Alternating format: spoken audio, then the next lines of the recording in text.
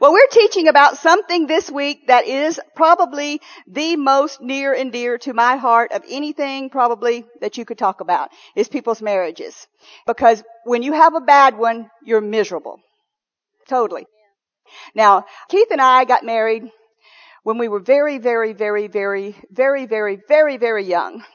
We've been together like forever. Women always give more details than the men do. Keith will just tell you the word and preach the word, but I'm going to give you some details. Y'all like details, don't you? Yeah. All right. And Keith will have to turn his head and I'll have to keep my back to him so he goes, no, he doesn't do that. But anyhow, we got married and, when we got married, we had a lot to learn because we didn't know nothing about marriage. And so, we got married when we were 17, 2 days out of high school. And we had been dating since junior high. And I think Keith told the ones of you who were here one Sunday morning, one of the very first things that attracted me to Keith was we went to the zoo. This is how young we were. On the school bus with our class. And Keith took his little jacket off. He had a denim jacket. Now, it wasn't like some big fancy jacket. A denim jacket. He took it off. I remember it explicitly. I mean, I can still see it today. And he was sitting on a seat with another guy. And he took his jacket off and he just folded it so ever so neatly across his lap, and I thought, that is the guy for me forever and eternity. Because, all the rest of the little kids just took their little jackets up and wadded them up and threw it in a bundle. Does Dave do that? Don't tell on him. No, anyway. So, but he did that. So, we got married and we went through. Yeah. That's what I'll say about that. We went through and we came out on the other side. And I don't know about you guys, but anybody that wants to give me advice about something, I like to know that they've either done it or they know enough word about it to tell me about it. I don't want there's a lot of teachers out there that can teach you how to do something that has never done it in their life. Somebody may teach you how to scuba dive, but is scared to death of scuba diving. Do you understand what I'm saying? So you don't want things like that. You want people that have gone through something, either gone through it or have enough word in them to know what the word says about it. We didn't have enough word in us. We didn't have hardly any word in us. Matter of fact, I didn't have any word in me when we got married. I didn't even know what the word was, So, it wasn't like we had a good foundation to base it on because, we didn't know enough about it to base it on. So we started out on the wrong track and, had to find the right track and, made a lot of mistakes. So we learned everybody had their opinion about what you should do. This was one of the advices I got. I thought one time Keith wasn't paying enough attention to me, so somebody told me to go out and buy the skippiest bikinis I could find and wear them in front of other people. Now that was advice people gave. Now that's stupid advice. Another form of advice, spending money. Go buy it and don't tell him you bought it. Just hide it. And then when he says, where did you get that? Say, I've had it a long time.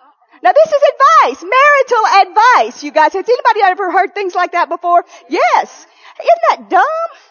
That has got to be some of the dumbest advice you've ever. So I found out real quickly that the world knew absolutely nothing about marriage. So I decided I'll look it up in the Webster's dictionary.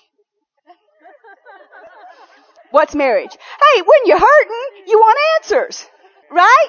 So I went to the Webster's dictionary and I looked up the word marriage. And you know what it said?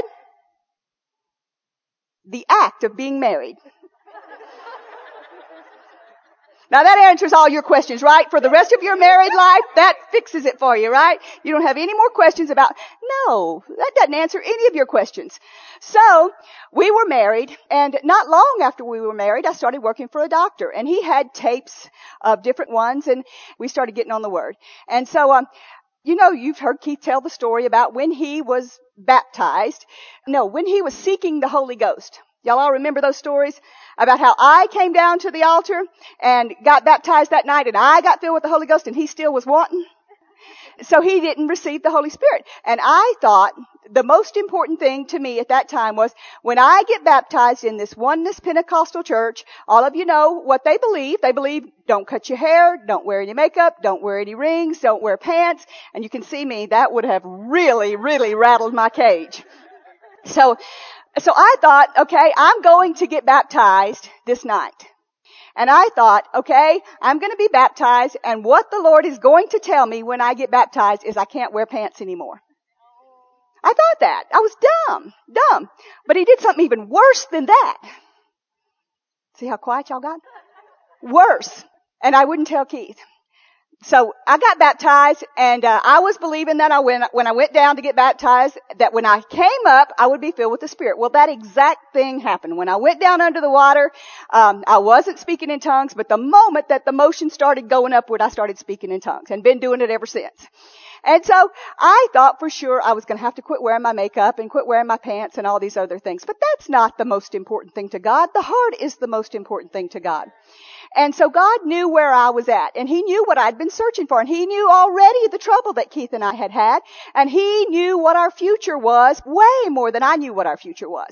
And if you'll just listen to Him, He'll set you on a right course. He'll lead you in the right direction. It doesn't take any person to lead you in the right direction. God can direct you in the right direction if you will listen to Him. Now that was the choice that I had that night. Immediately, I come up out of the water, and while I'm speaking in tongues, immediately, the Lord tells me something. So I go back to the house, I'm all wet. You don't understand. It's April. It's freezing cold. It's like 30 degrees outside. We go to a pond. I get baptized. It's not some baptistry in a church or a swimming pool, and it's 90 degrees outside. Okay, so I got baptized, and so I go home, and Keith knew something was different. He kept saying, "What did the Lord tell you?" And I say, "Oh, nothing." And he'd say, "What did the Lord tell you?" And I'd say, "Oh, nothing." And he kept looking at me. And so this one, I don't know how long I went without telling you. Do you remember? Long time, he says. Long time.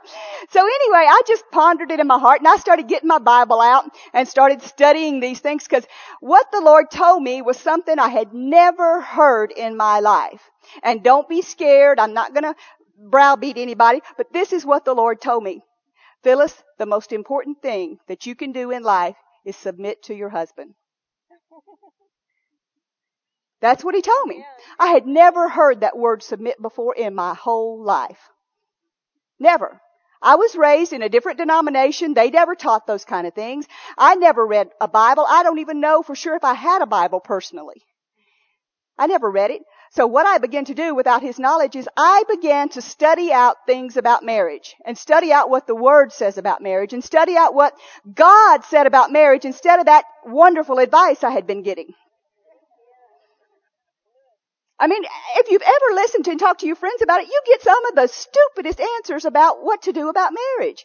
But there's only really one person that knows about marriage, and that's God. He is the only one. So I began to study those things out. And I didn't tell Keith, I don't know, it was probably years before I told Keith that. When I got enough confidence to tell him that, you know. But the thing about it was, I didn't know where our future led. I didn't know what we were going to be doing down the road. I didn't know where we were going to be down the road. But God knew.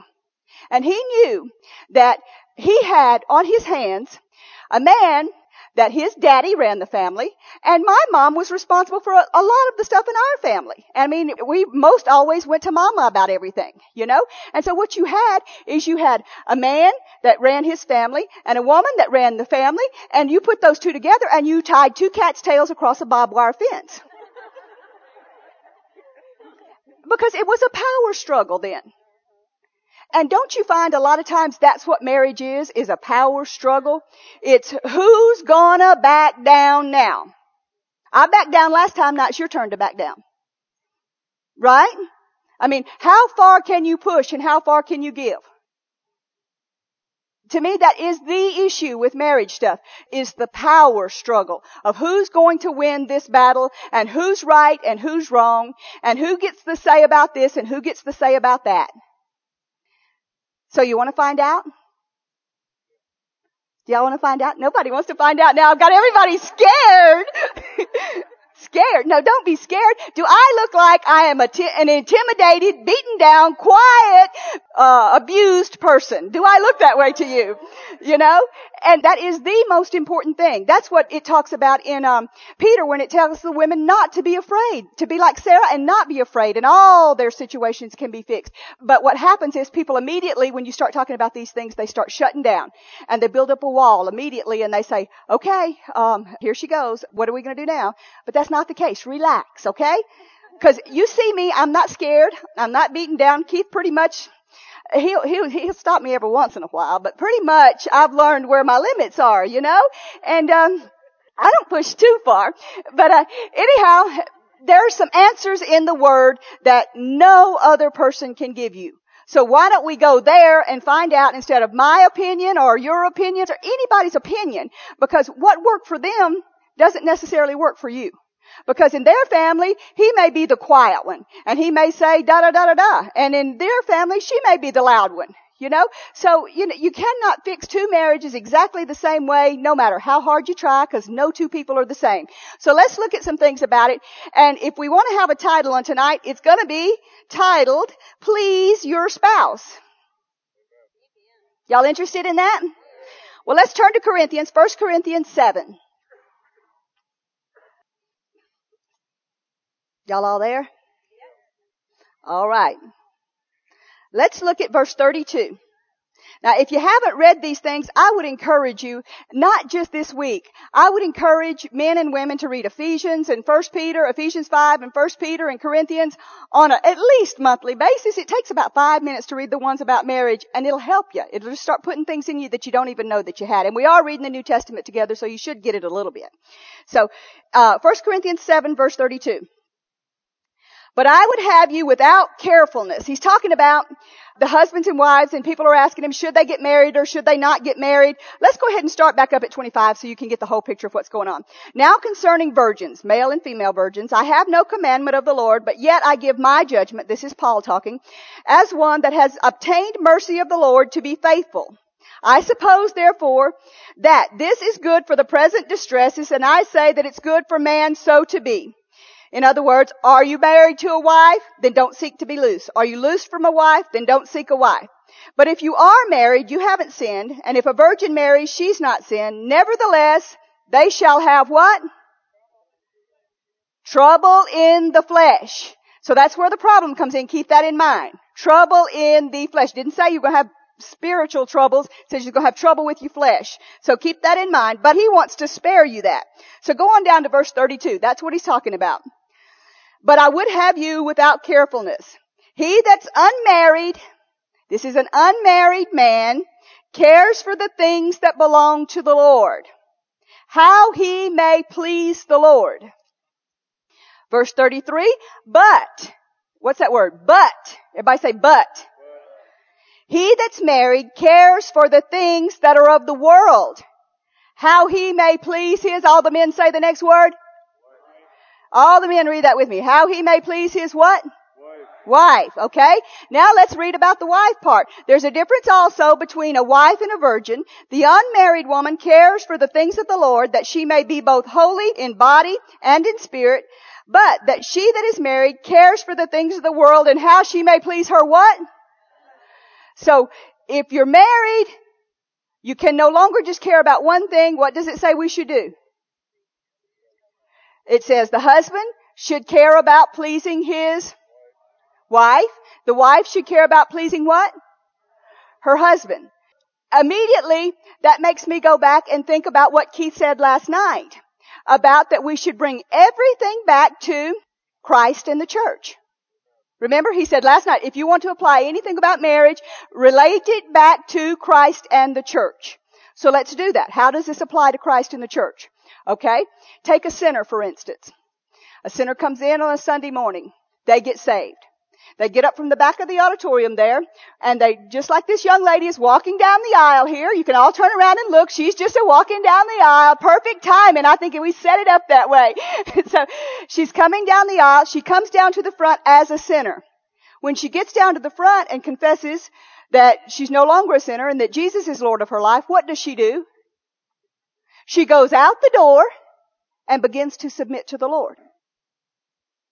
A totally different person. She should no longer only care about what happens in the world. He should no longer go to the bars.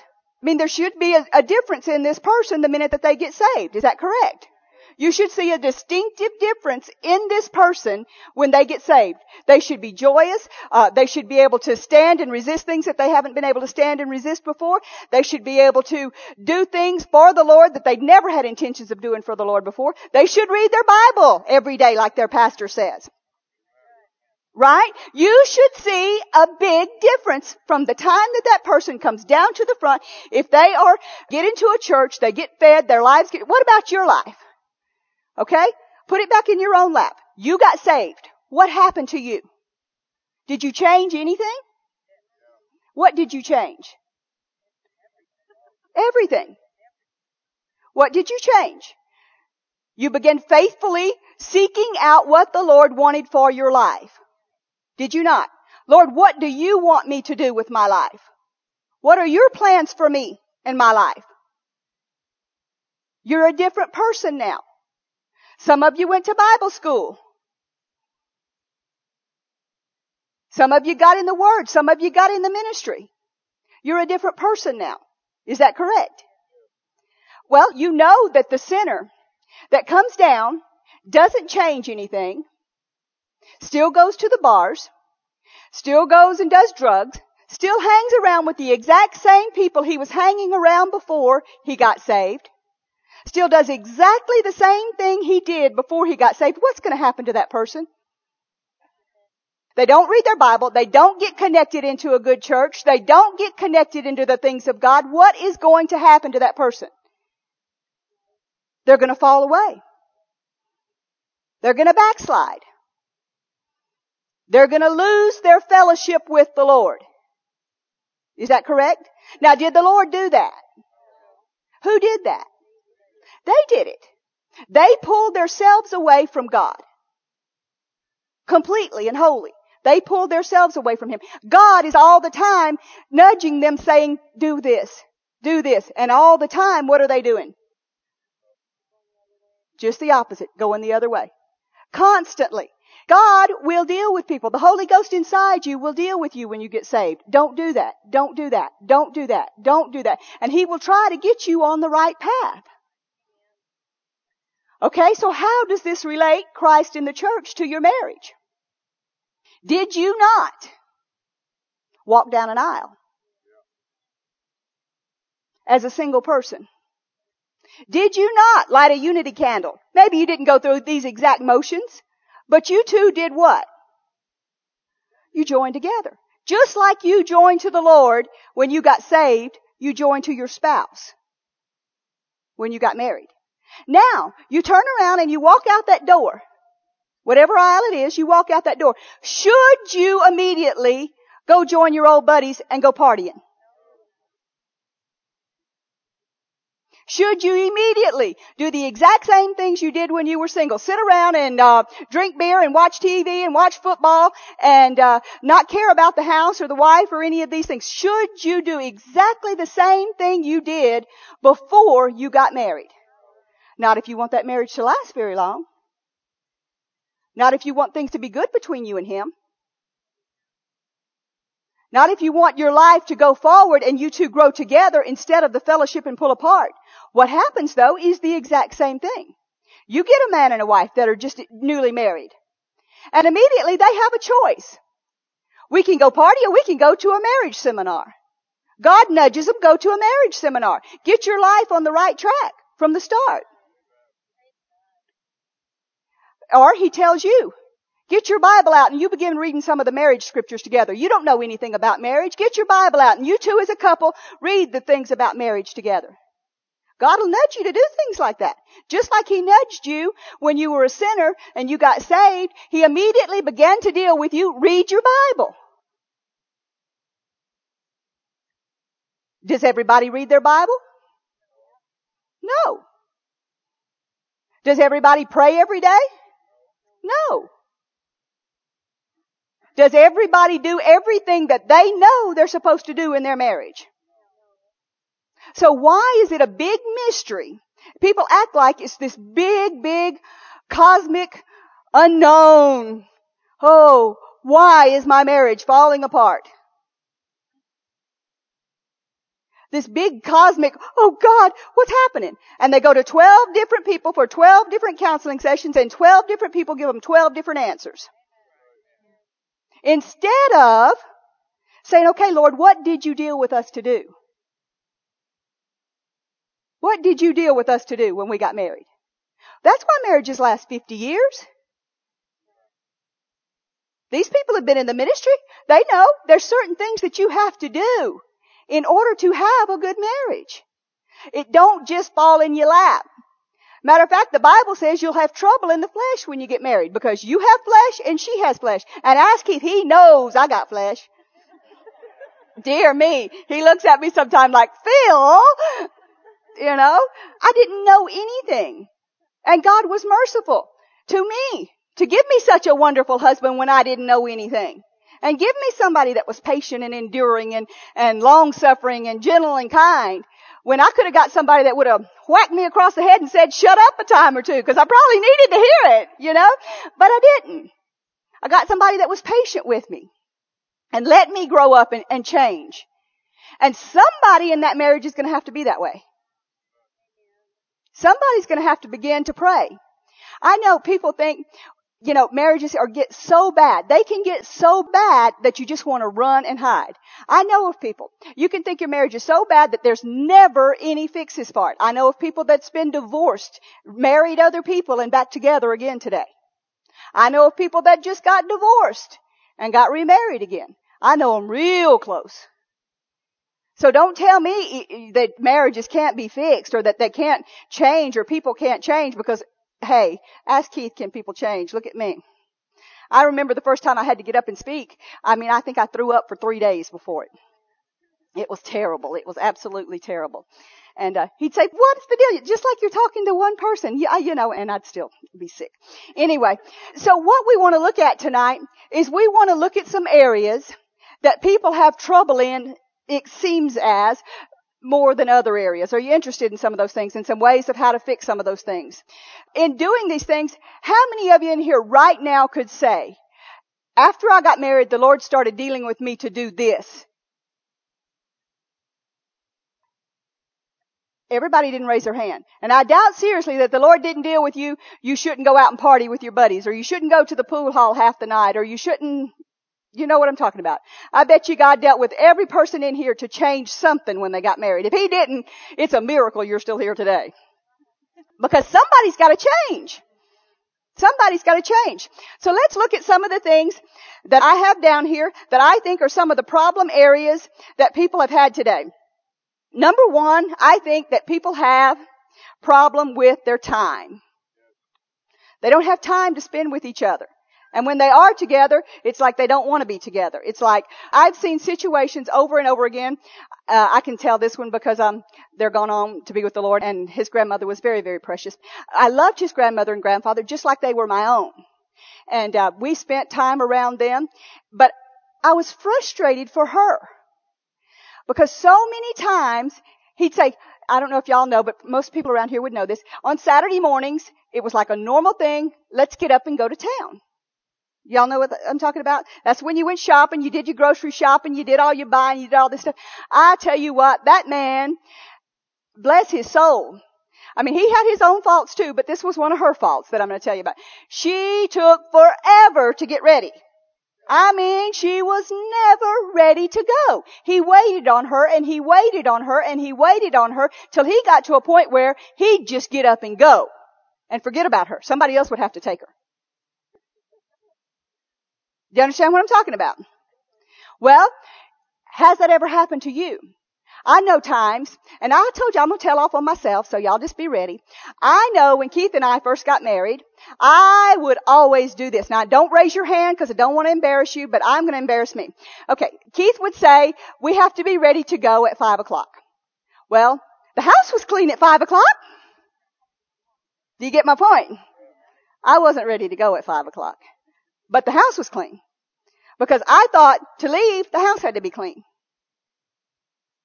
Somebody's laughing back there. Somebody else thinks that. Y'all don't have to be so serious in here tonight. I'm telling off on myself. I'm not even talking about y'all. So bless his heart, he'd wait on me. He would do it patiently. But I was always late. I was never, ever, ever on time to go anywhere. Never. I don't care where we were going. I don't care. He had to wait on me.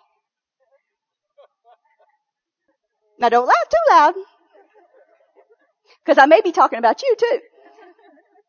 There are times in people's lives where they have to make some adjustments. I had to make an adjustment. If I didn't want to wind up just exactly like his grandmother and grandfather was, I realized real quickly I had to make an adjustment because it had already begun to happen. He got tired of waiting. He'd want to go somewhere, he'd get up and he'd go. Instead of waiting on me. Well, you say, well, that ain't right. Well, why ain't it right? Why should he have to be ready to go for hours and sit there and wait on me for hours because all I felt like I had to do was clean the house? Which is fair. Who's supposed to give? Well, we come back to the one thing the Lord told me. What was it? Yeah. That's what he told me. I can't tell him what he told you, but I know what the Bible says. And it told me that I needed to do some changing. Now, on the flip side of the coin, you got men that are always, never, ever helping their wives do anything. And so therefore, they can never be ready to do anything that they want to do. They've got the kids, they've got the house, they've got everything, and they're never really, they haven't changed a thing. They want to live their carefree lifestyle. They want the wife to have the kids, take care of all the kids, and work a job and do everything that they're supposed to do and still be ready every time that they want them to go somewhere. Well, there has to be a pleasing. You, the men, need to learn how to please your wife. The wife needs to learn how to please her husband. And there has to be a middle of the road somewhere. There can't always be that he's always waiting on me. Every time we get ready to go somewhere, now I'm ready on time. Aren't I ready on time? I'm ready on time. Yes, it took me about 15 years, but I'm ready on time now. Glory to God. And you can be ready on time. Whether it's the husband or whether it's the wife, somebody has to make an adjustment. They have to make a change. When it's time to go, ladies, it's not time to clean house. And try on 26 outfits at the same time. Right? So there has to be changes where that's concerned. Okay? The other thing is, I know of people that this is a real touchy issue. I know of a couple that he traveled a lot and she stayed home and she wanted to make sure everything was all right when he was gone or when she was gone. So she would go in and she had this mentality that this is what marriage was. That the wife worked her job. She came in. Immediately she put supper on the table and at 5 o'clock sharp or 6 o'clock sharp, supper was eaten. The dishes were cleaned up by a certain time and this was done at this time and this was done at this time. And by 7 o'clock, everything was perfectly clean. Everything was perfectly ready and they were ready to sit down, watch TV and then go to bed. That was their lifestyle. But he had an idea that he wanted to come in. He was tired. He wanted to come in and he wanted to sit down with a candy bar and a Coke with supper on the table and relax and watch TV and watch the news and maybe eat dinner at about 8 o'clock. Some of you are laughing. Now what's wrong with that? Well, the thing wrong with that is you still have the situation of automatically, you're doing a turnabout that she has got her mentality of what somebody else's marriage was like, not trying to find out what her and her husband will do to get along, not trying to adapt in any way, but she is adapting her marriage after someone else's marriage instead of adapting her marriage according to this. In Ephesians 5:22 and in 1 Peter, it says, wives, adapt yourselves unto your own husbands. Husbands, love your wives. It tells us that we're supposed to please each other. So what should happen in these situations is, say that you've got a couple. Okay, say that they have worked all day. And he doesn't care whether the house is clean. Now this is the way Keith is. Okay? And I had to learn this by finding out what my husband wanted. Keith would rather that the house be a mess, although he likes a clean house, but that the house be a mess and I not be so worn out to be able to enjoy time with him. Instead of spending 3.5 hours in the kitchen cooking a meal that it takes him 10 minutes to eat, he'd rather we jump in the car and go get something and me not be so worn out to where that I can spend time with him and we can enjoy each other's fellowship. So what should happen in these situations? Instead of putting somebody else's mentality on your marriage, what should you do? Ask. Communication is not the number one problem in marriage, but it is a problem because people try to adapt their marriages after everybody else that they see on TV, after everybody else that they see. This other couple that I know, this woman, bless her heart, her mother and dad had been divorced. And so she determined in her heart that she was going to have the perfect marriage. So she went about it. If anybody worked at having the perfect marriage, this person worked at having the perfect marriage.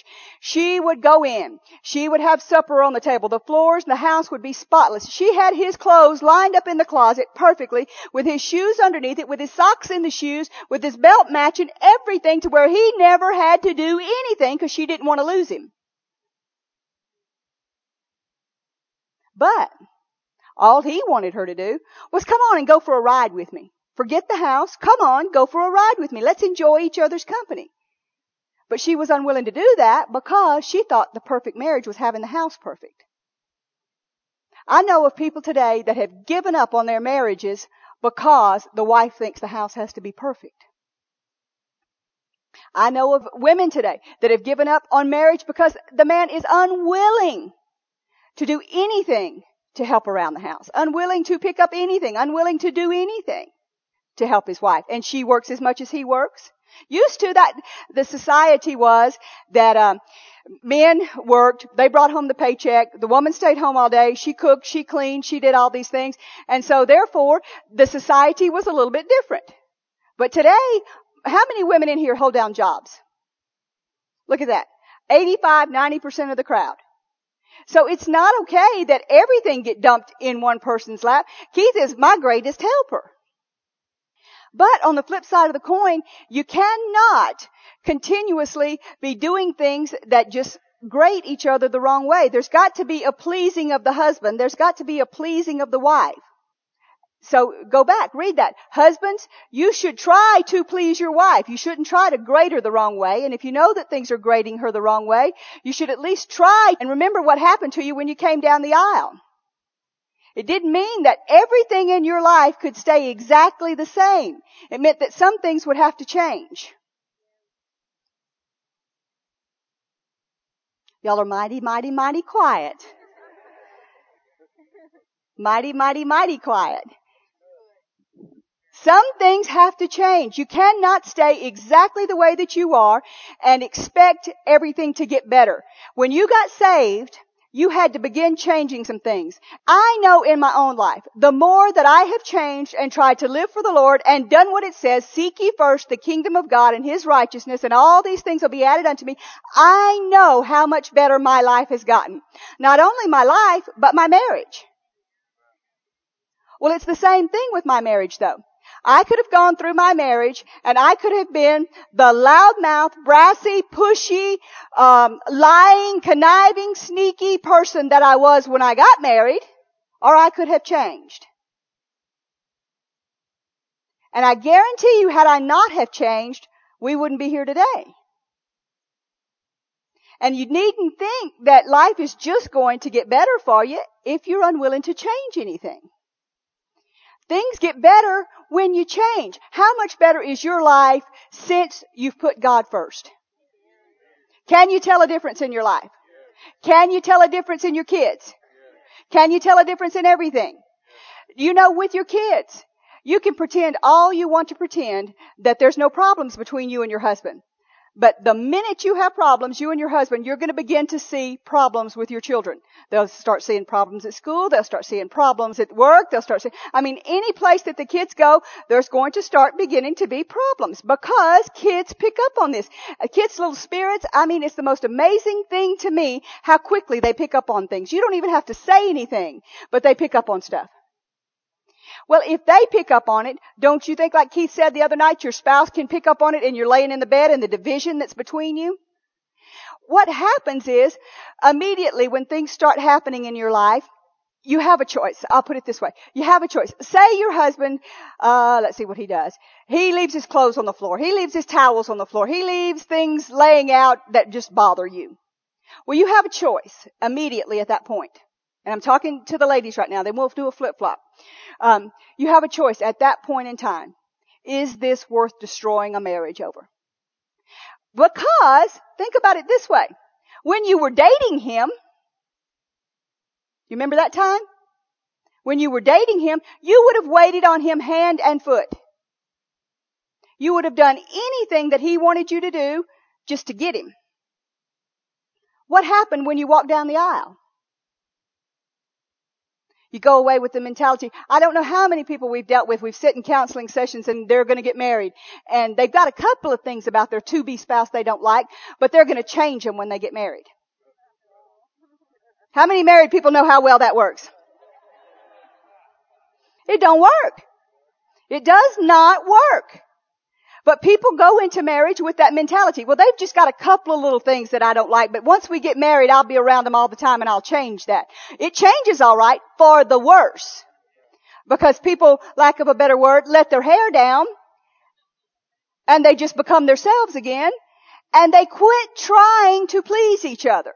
When you're dating, ladies, you used to get up, you used to spend a half a day putting your makeup on, finding the exact outfit, the right pantsuit, the right dress, whatever you were going to wear on a date. You'd go shopping for 3 days to find the exact right outfit to wear before you went out on a date.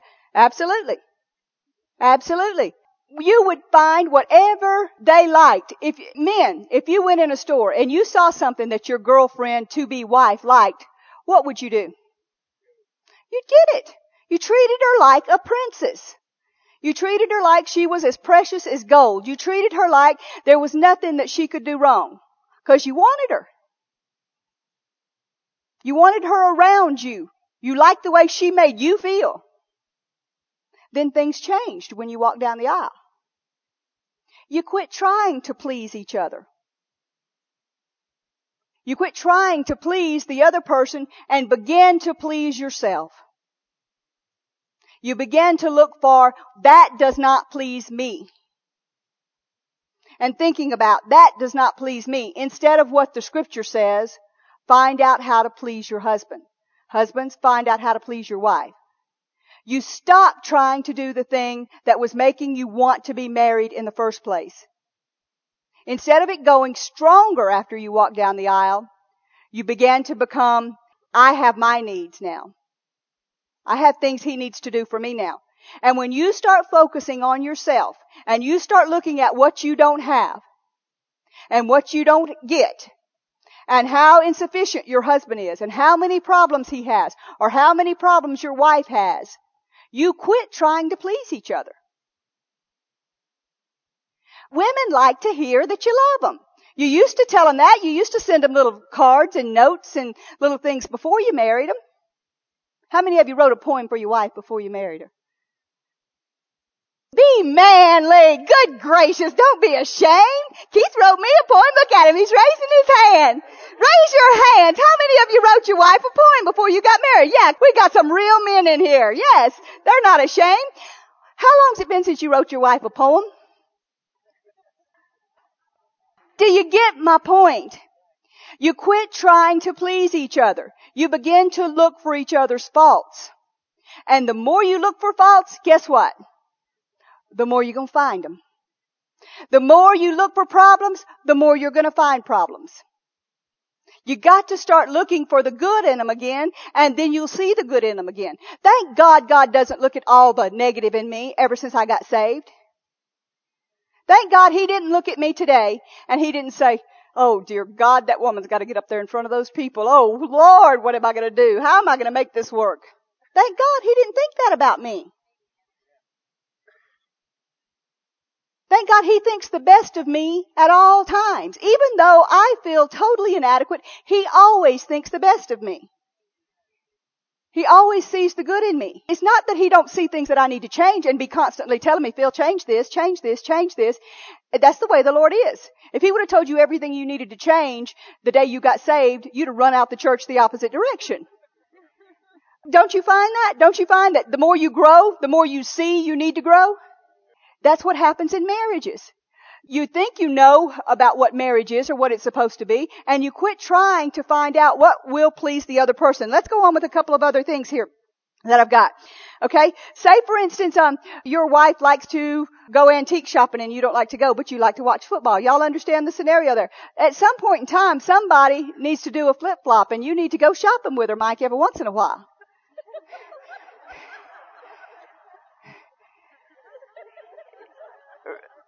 Right?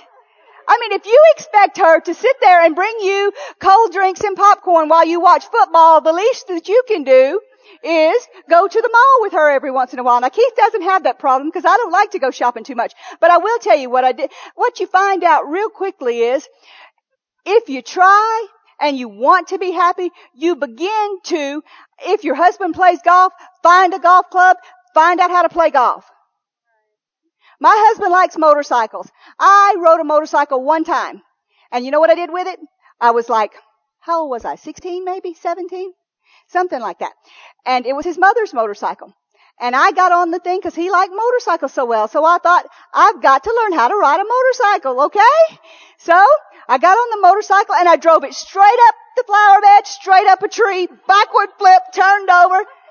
Never got on another motorcycle.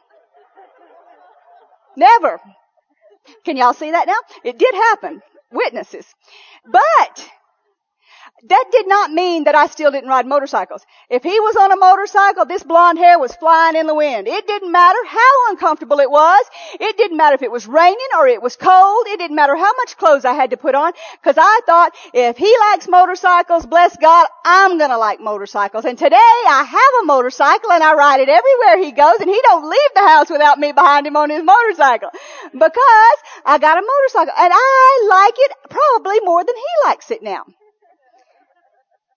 Can things change? Can you begin to like things that you didn't like before? Can you begin to do things that you didn't enjoy doing and start getting into it and find out, yeah, I like this? You know, well, if you like your spouse at all, surely you're not that totally different to where if they really, really enjoy something that you couldn't find some enjoyment in it also. If you are to where, look at these guys here. They work together. They do, if he's working on air conditioning, she is holding his hand working on the air conditioning. I'm telling you what, they are a team.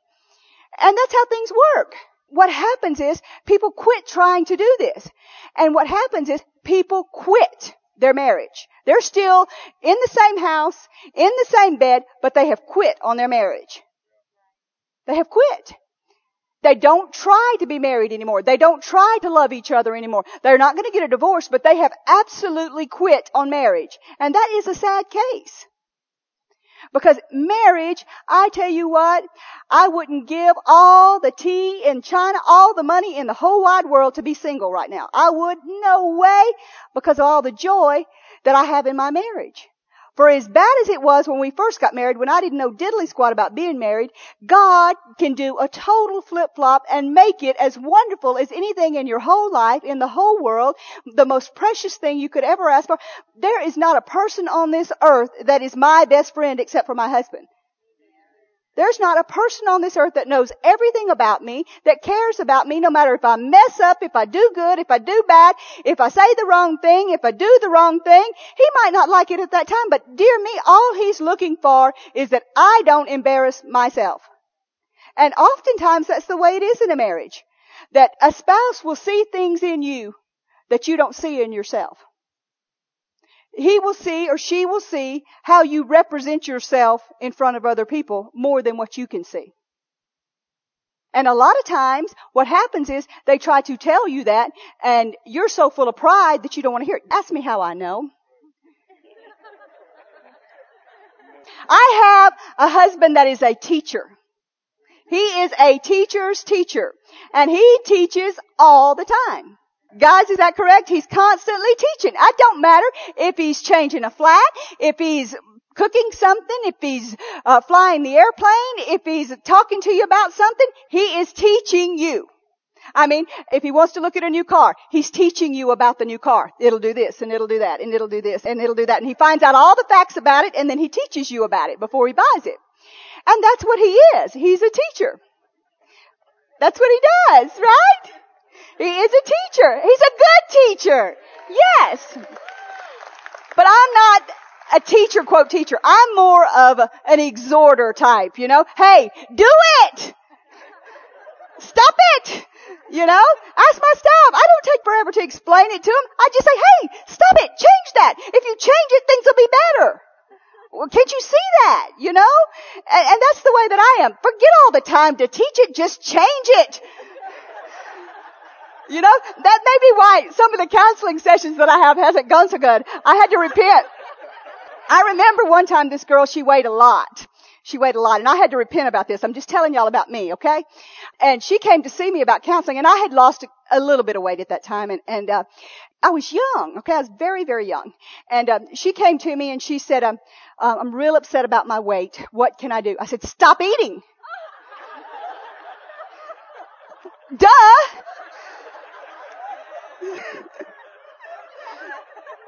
I mean, how dumb can you get? You know?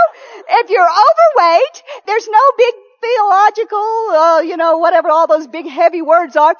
If you're overweight, okay, the only reason I know that is because I'm talking to myself. Because I tell Keith, I say, Keith, I've done everything. I've tried every diet. I've starved myself. I've done this. I've done that. I've done everything. He says, Phil, sweet, precious, calm. You can't gain weight if you don't eat. If you burn more than you take in, it'll go away. Just as calm, just teaching me. Well, it's just so true. Okay? Duh, turn on the light bulb, Phyllis. If you quit eating so much, you'll lose weight, So, you quit eating so much, Well, that's the way it is with marriage, guys. It's not some mixed up, confusing, doctrinal, demon-encouraged, anything that messes up your marriage. It's not. And people get so confused about it. So, one word of advice to you, change! Change! I had to, and I have a wonderful marriage now. If you don't change, it stays the same, or you separate. It's real simple. It's real simple. So here's some more things to change. I know women that get married and they put so much pressure on their husband about money that their marriage can never work. That they have to have a certain level of living in order to survive. And they have just about destroyed their marriages over it. Now, if I would have done that to Keith, we would be in a mess right now. We learned to grow in faith together. I didn't put pressure on him. He taught me real quickly that God was my source. And I'm glad he did. Because my husband is not my source. And pressure with finances can destroy a marriage. And I know of women that all they do is they put pressure on their husbands to bring in the money, and the husband is dumb enough to take it. He's dumb enough to take the pressure and to work 24 jobs. Husbands, you are not the provider of your household. God is their source. I mean, and unless you're not wanting your wife to work and your finances are in a mess, dear me, woman, get out and get a job. Help pay the bills. I mean, this particular couple that I'm talking about, she has so much pressure on her husband to bring in the money and stuff. I think at one point he was working 3 jobs, trying to do everything he could, and she is a perfectly healthy, beautiful woman and will not work for nothing. And it's not that he don't want her to, she just doesn't feel like she can do it. Or something. I don't know. So they go down the tube. Well, is that dumb or what? Sow your seed. Believe God together. Find out who your source is. Take pressure off your husband. Go to your husband and say, hey, look, honey, I know we need this money, but I can believe for this if you can believe for that. Take a little pressure off of each other. I don't expect Keith to believe for everything we need in our marriage. I don't expect him to deal with everything that goes on in the office and get up here and preach. I have certain jobs that I have to do in order for our marriage to work. It's not a one carrying another situation. It's you please him, he pleases her. And if you give and she gives and you change, you both change and take on, I don't know how many tasks that I would have told you in my lifetime that I did not know how to do. I didn't feel like I knew how to do certain things. I didn't feel like I was competent in doing certain things. But the challenge arose to buy this building. I didn't feel like I was some wheeler dealer to buy buildings and stuff. But God graces you to do whatever you need to do, if you'll believe Him. And there's no reason in one person in a marriage carrying all the weight and all the pressure of a situation. The man should not carry financial pressures. He should not carry them at all. You should both get together and repent on the floor because you got yourself there, most of us. We did. We got ourselves in financial messes a half a dozen times and had to repent and ask God to forgive us. But we changed. And we quit spending the way we were spending. And we quit getting in debt the way we were getting in debt. And we started looking at things right on. We didn't have to be at the level that such and such was at when they were at that level. And to tell you the truth, most of them that are trying to be at that level are not at that level. They just have credit card bills this high. And, so what you have to do is you have to look at a situation head on. And you have to say, okay, we're in debt. What did we do to get here? How did we get in this situation? Well, this happens. I don't know how many counseling sessions we've been in. Well, she went out and spent a bunch of money on clothes and it made me mad, so I went and bought a boat. Now, is that dumb or what? So there you are. You've got not only all the credit cards filled up with clothes that you got to pay off, that you can't take back, but you've also got the bank loan for the boat. And then you go to somebody crying, we're going to lose our house because we can't pay our bills. What's the word? Change. Change. Don't try to blame it on the devil. Be a man about it. Be a woman about it and say, hey, look, we got ourselves in this mess.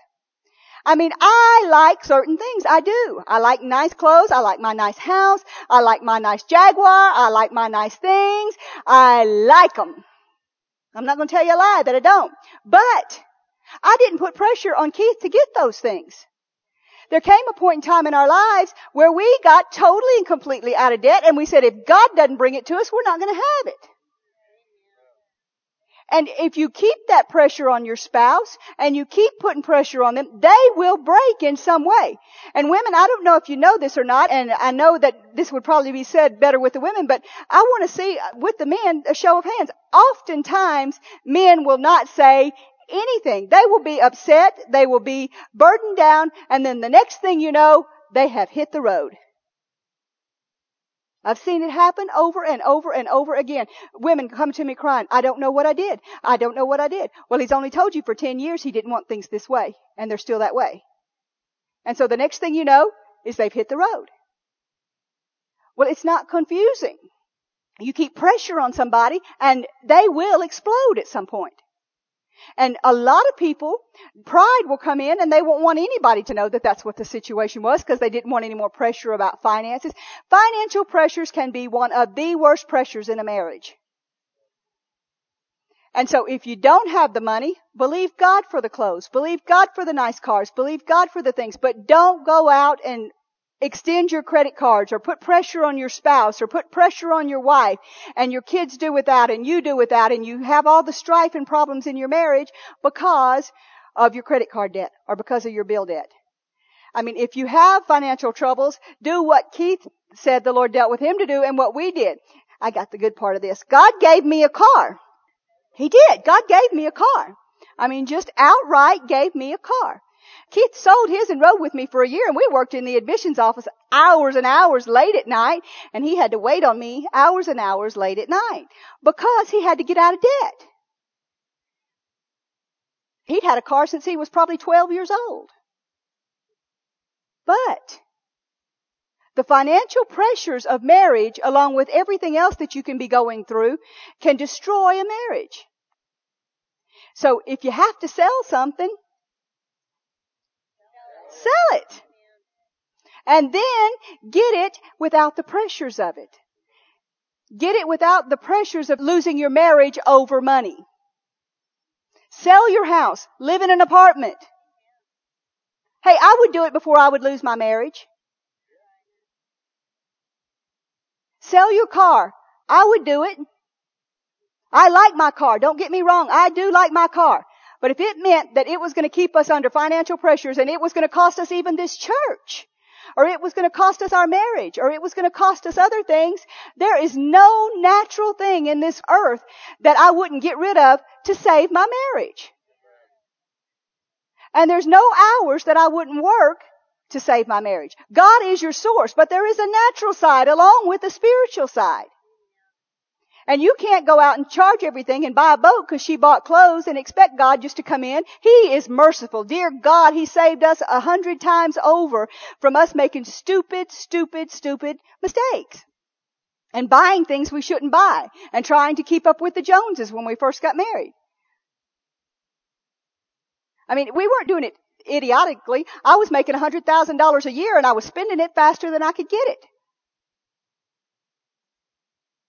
But when it starts to put pressure on you and you can't give like you're supposed to give and you can't have the marriage that you're supposed to have, it comes a point in time where if you've got to live in Shoot 'em Up Alley where we used to live, then that's where you live. In a furnished apartment that the gang lived one side to the left and the School of Metaphysics was on the other side, and they siphoned our gas out of our cars and for the money that we didn't have. But we didn't try to go beyond where we were.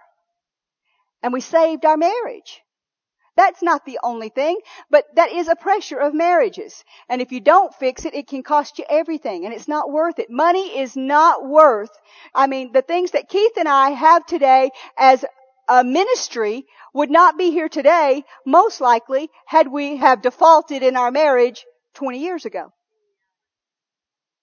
We wouldn't probably have Faith Life Church today. I don't know. Do you know? If Keith and I would be divorced today over us thinking we had to have certain things, or us having marriage problems because I refused to change the way I was, would we have Faith Life Church today? So you may think, well, we're not ministers, so it wouldn't matter if we broke up. It wouldn't matter. But you don't know what could have happened. I had no earthly idea.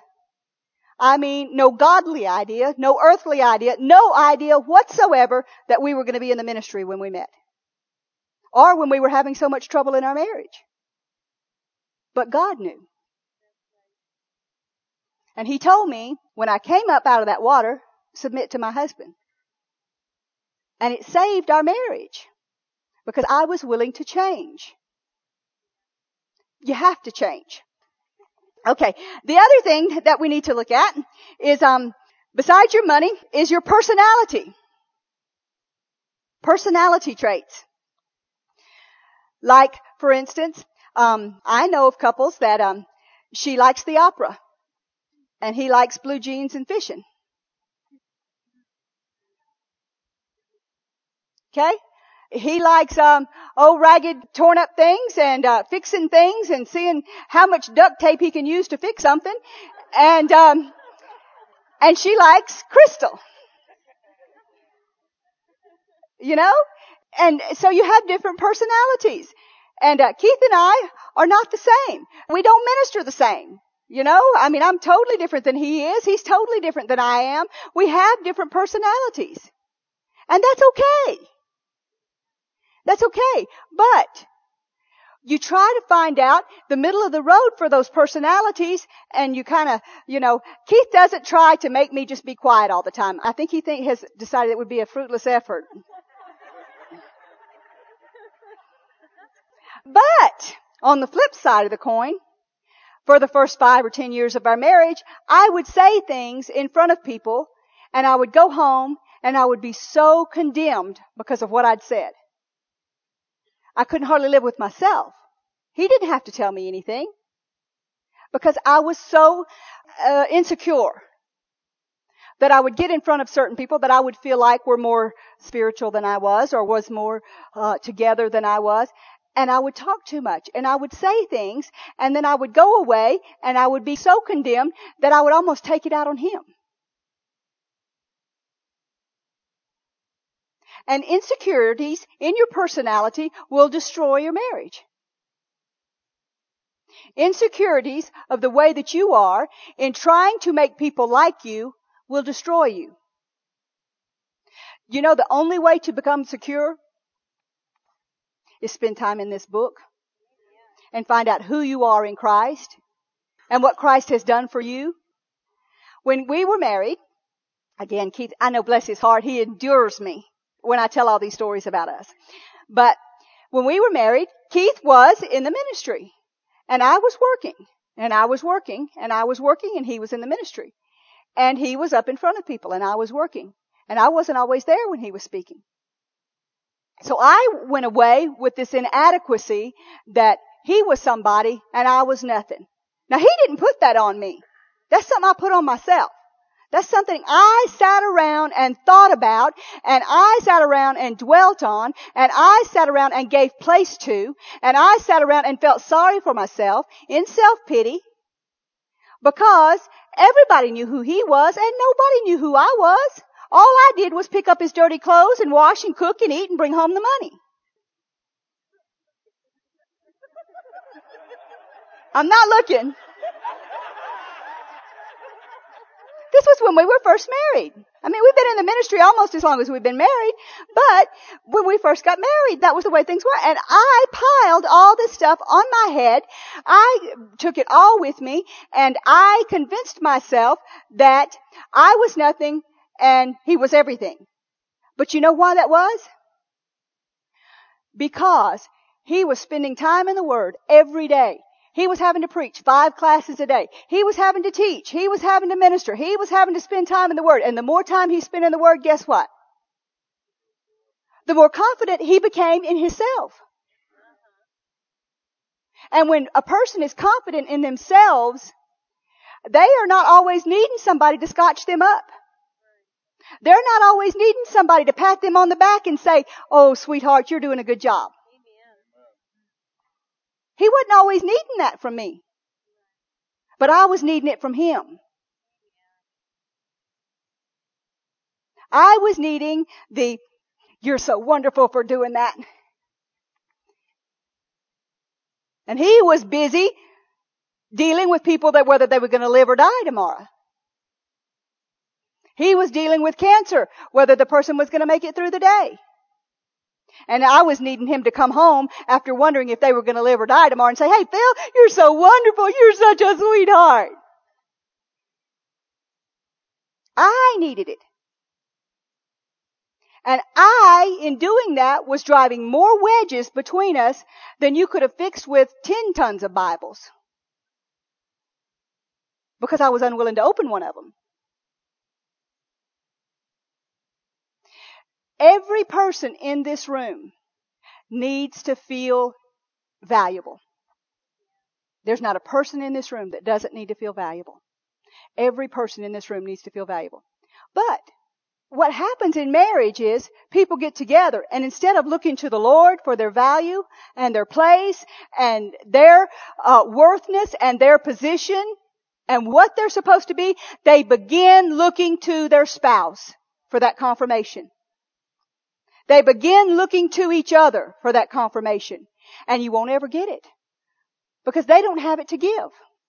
The only person that can really, really, truly make you feel valuable is the Lord. It wouldn't matter if Keith stood up here all night and told me how wonderful I was. If I didn't believe, he has told me so many times, "Phyllis, you're beautiful. You are wonderful. You're beautiful." But you know what? All during those times I was believing I was ugly and I was fat and I was insecure and I couldn't do nothing right and everything I did was wrong. And all the while he was telling me how wonderful I was. And there's no marriage in the whole wide world that will make it so long as you feel insecure. That you are insecure in yourself. You should get to a level to where the only thing that will change you is when I finally decided, change. Get your Bible out and find out who you are supposed to be and what you're supposed to be doing and where your place is and what your call is and what your position is and what your job is and what you need to do for God. And it wasn't until that time that things really begin to change. It doesn't matter how many times Dave tells Kim he loves her. If Kim doesn't feel like she's doing what God has called her to do, she's never going to feel loved. You can believe it if you want to. I know I had it. Keith would tell me, "Oh, you're beautiful, you're wonderful." And I would think, "Yeah, right. I'd believe the devil. It was easier to believe the devil that I was insignificant and a nobody and a nothing than it was to believe my wonderful husband telling me how wonderful I was and God trying to tell me how wonderful I was. I rather chose to believe the devil. And as long as you do that, husband, wife, as long as you feel as though you are not getting patted on the back. I mean, it's the funniest thing. A man can work 40 hours in a week and bring home a paycheck, and the wife can be home, but yet and still she's taking care of the kids and she's cooked and she's done all this stuff. But she expects him, after he's worked the 40 hours, to come in and brag on her that the house is clean and the food is good. But did she say anything to him about how good he did by getting up and going to work every day? I remember we counseled with somebody one time, and the lady came to me and she was all upset. It was her birthday or anniversary or something. I forget what it was. And she came to me and she was just crying her eyes out, crying and crying and crying because her husband hadn't gotten her any flowers for her birthday or anything for her birthday.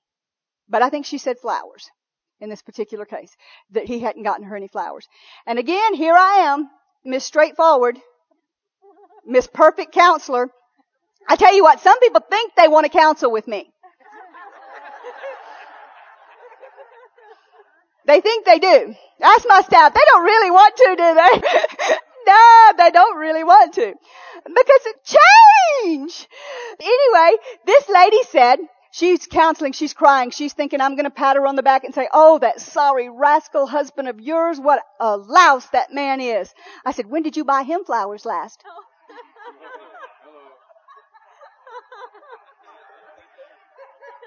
I just got right up in her face and asked her that question. I said, when is the last time you bought him flowers? And she was all upset. Well, but the fact still remains.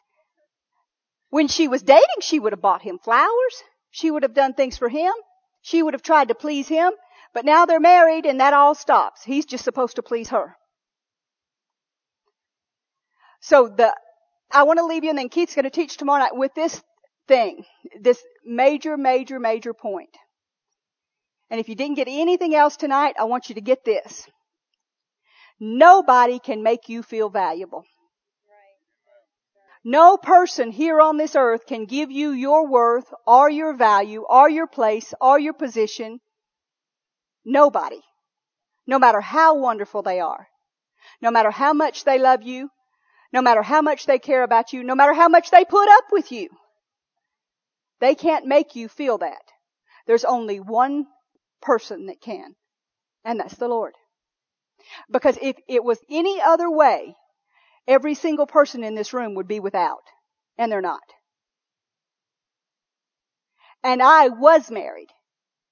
And still was without. Because I didn't believe what he was telling me. Because you cannot even believe the truth unless you know the truth.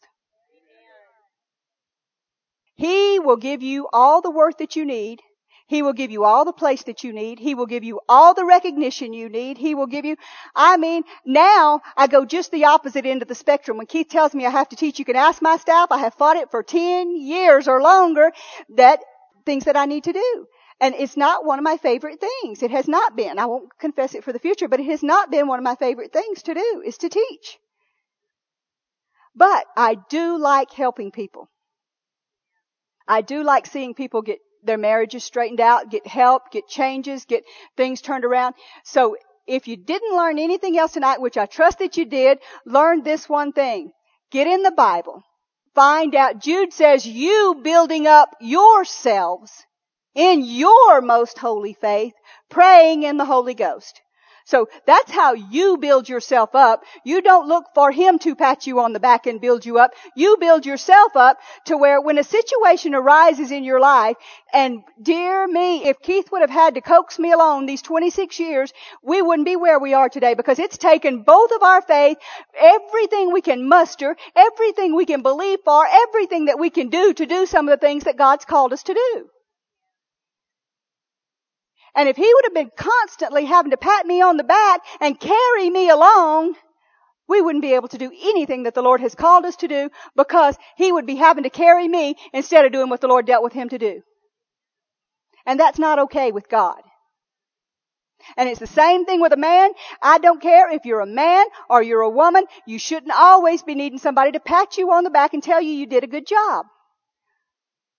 When you get to heaven, God, it talks about it in the Word about you either to receive the rewards down here or you receive them up there. I'd rather receive mine up there. So, let's stand up, and Keith, you can come on up if you've got anything you want to add or correct or straighten out or whatever you need to do at this point in time. Hallelujah. Glory to God. Glory to God. Amen. Hallelujah. Really excellent. Amen. Do you know how good that was? You know, people are looking for things in marriage, and so much of marriage counseling and marriage ministry is soulical. People trying to make people feel better about their situation. And that's not what you can live on. That's not what will carry you through the storms. Spiritual truth involved in spiritual laws. That's what makes the difference. And really excellent, Phyllis. Good. Outstanding. Hallelujah. Praise the Lord. Let's lift up our hands. Let me pray over you. You know, all of this is to no avail if we're not doers. So let's put up our hearts and our faith before the Lord. Let me lead you in a prayer. I'll pray for you first, then I'll lead you in a confession. Father, we receive these words tonight as though straight from you, because we believe that's how it is through your servant. And Lord, nothing's too difficult, nothing's too hard for you to fix and change. We're asking you to show every one of us how to put these things into practice immediately, how to apply them, make known and clear and plain to everyone exactly how to change, what needs to be changed, what steps to take to get back to pleasing each other and pleasing you. And Lord, because of this, we know we will be set free from all that's hindered and hurt and held back. You're such a good God. Thank you for this good word tonight. Thank you. Thank you for the truth that makes us free. Everybody say it out loud.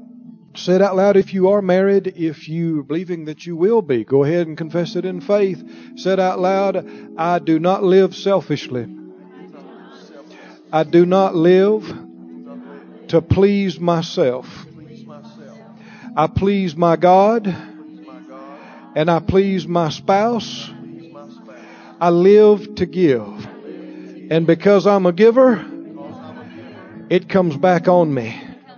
Good measure. Pressed down, shaken together, God meets all my needs according to His riches in glory. Hallelujah. Praise God. This ministry has been brought to you today free of charge by the partners of More Life Ministries and Faith Life Church. If you would like to help send this word to others at no charge, you can become a word sender today. For more information, visit our website at morelife.org.